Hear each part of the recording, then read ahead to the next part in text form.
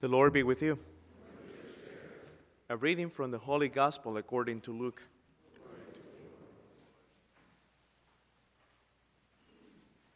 Jesus began speaking in the synagogue, saying, "Today the scripture passage is fulfilled in your hearing." And all spoke highly of him and were amazed at the gracious words that came from his mouth. They also asked, "Isn't this the son of Joseph?"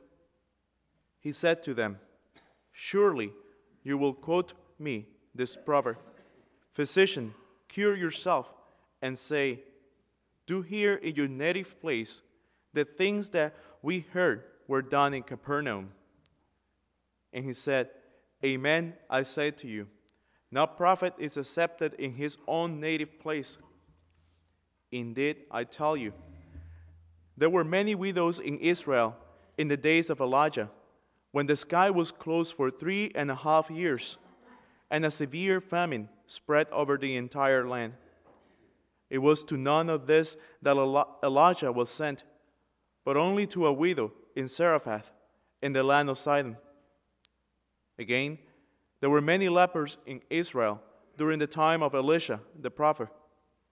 Yet none of them was cleansed, but only Naaman the Syrian." When the people in the synagogue heard this, they were all filled with fury. They rose up, drove him out of the town, and led him to the brow of the hill on which their town had been built, to hurl him down headlong. But Jesus passed through the midst of them and went away. The Gospel of the Lord.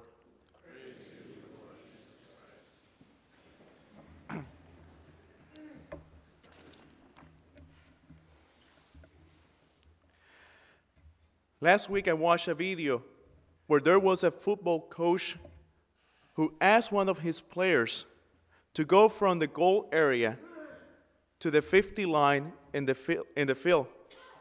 But the player was supposed to do this by doing the bear walk, which I find out that he was walking with his hands and feet. But it wasn't that simple.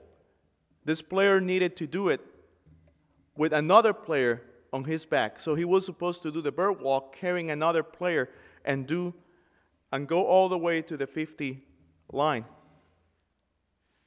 The coach was constantly on his side.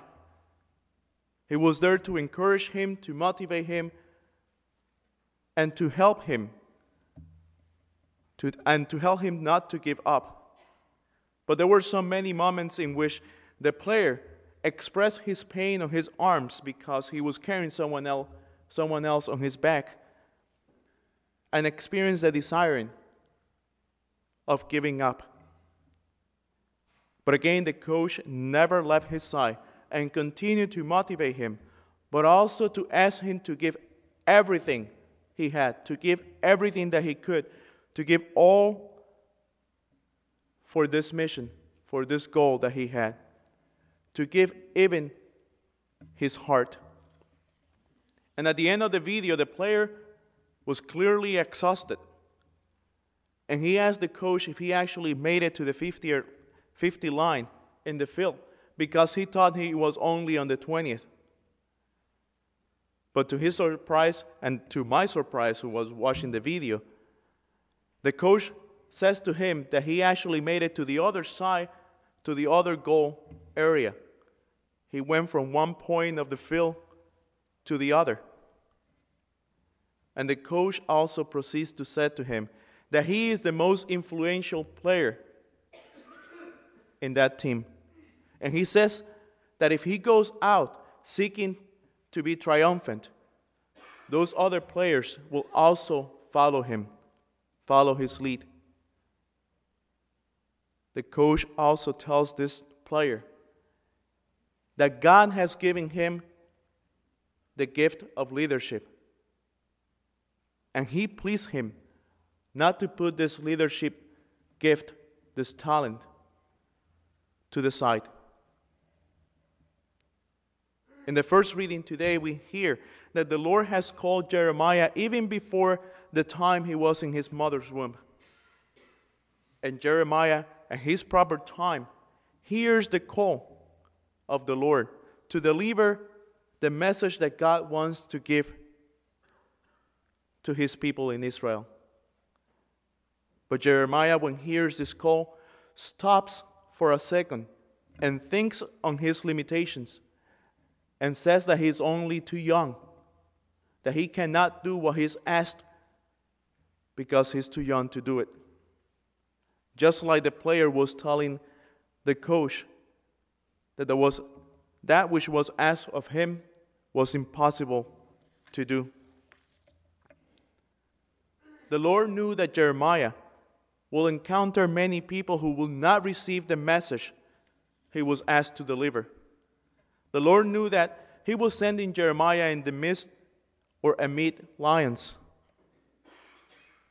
This is why the Lord encourages him and promises him that he will remain with him all the time, that he will remain on his side and provide him protection.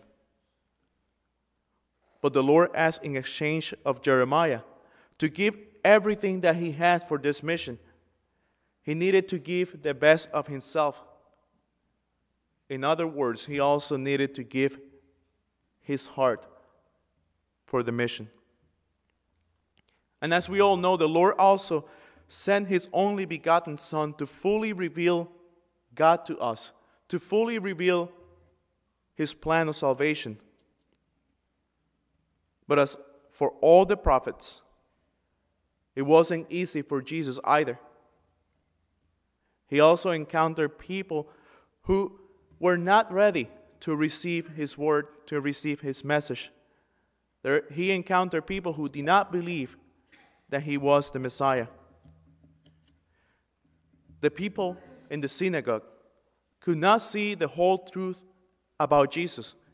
They could only see that Jesus was the son of Joseph, the carpenter. Therefore, in their understanding, he could not be the Son of God nor the Messiah. These people could not accept him either as a prophet because they could not understand that the salvation of the Lord that Jesus was talking about was also for the Gentiles. Of course, the Gentiles are those who are not part of the people of Israel. But at that time, let us put ourselves into the historical context. And at that time, the Romans were also Gentiles.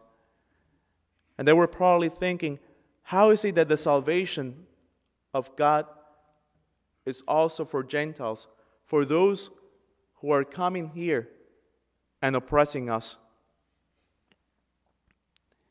Even in the midst of all these oppositions, Christ comes from one side of the field to the other, giving everything that he has, giving his whole self, giving his heart. All this through pain, suffering, rejection, and even death. But he knew and was certain that God the Father was always with him. We have also been chosen even before the moment in which we were in our mother's womb. We have been chosen for a reason, and that only the Holy Spirit could reveal that to you. Which one is the reason for you? But all of us here share a call, and that call is to be disciples of Christ. And for some of us, this call seems to be impossible. Just like the player thought it was impossible to walk someone on his back to the 50th line. And just as Jeremiah said, I'm too young to do this. And it is true. What the Lord asks us as disciples seems to be impossible. But I will say that it's not that impossible when He Himself has sent the Holy Spirit to abide with us, to be in our hearts, to walk with us, to guide us, to lead us, and to motivate us, and to help us to not give up. It doesn't seem that impossible when we believe that the Lord Himself has said to us, I will be with you until the end of the days.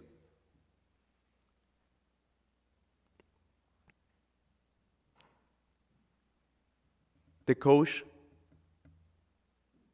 was with the football player all the way through, motivating him and supporting him.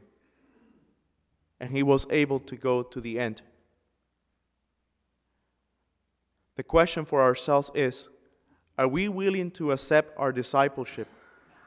Are we willing to give our whole self, our whole heart, even in the midst of pain and suffering? Are we willing to be that player who is willing to go and looking for that triumph, looking for that goal, which is being with the Lord through eternity? And be that leader through our actions that brings others to follow not us, but to also see the goal to be with Christ through all eternity.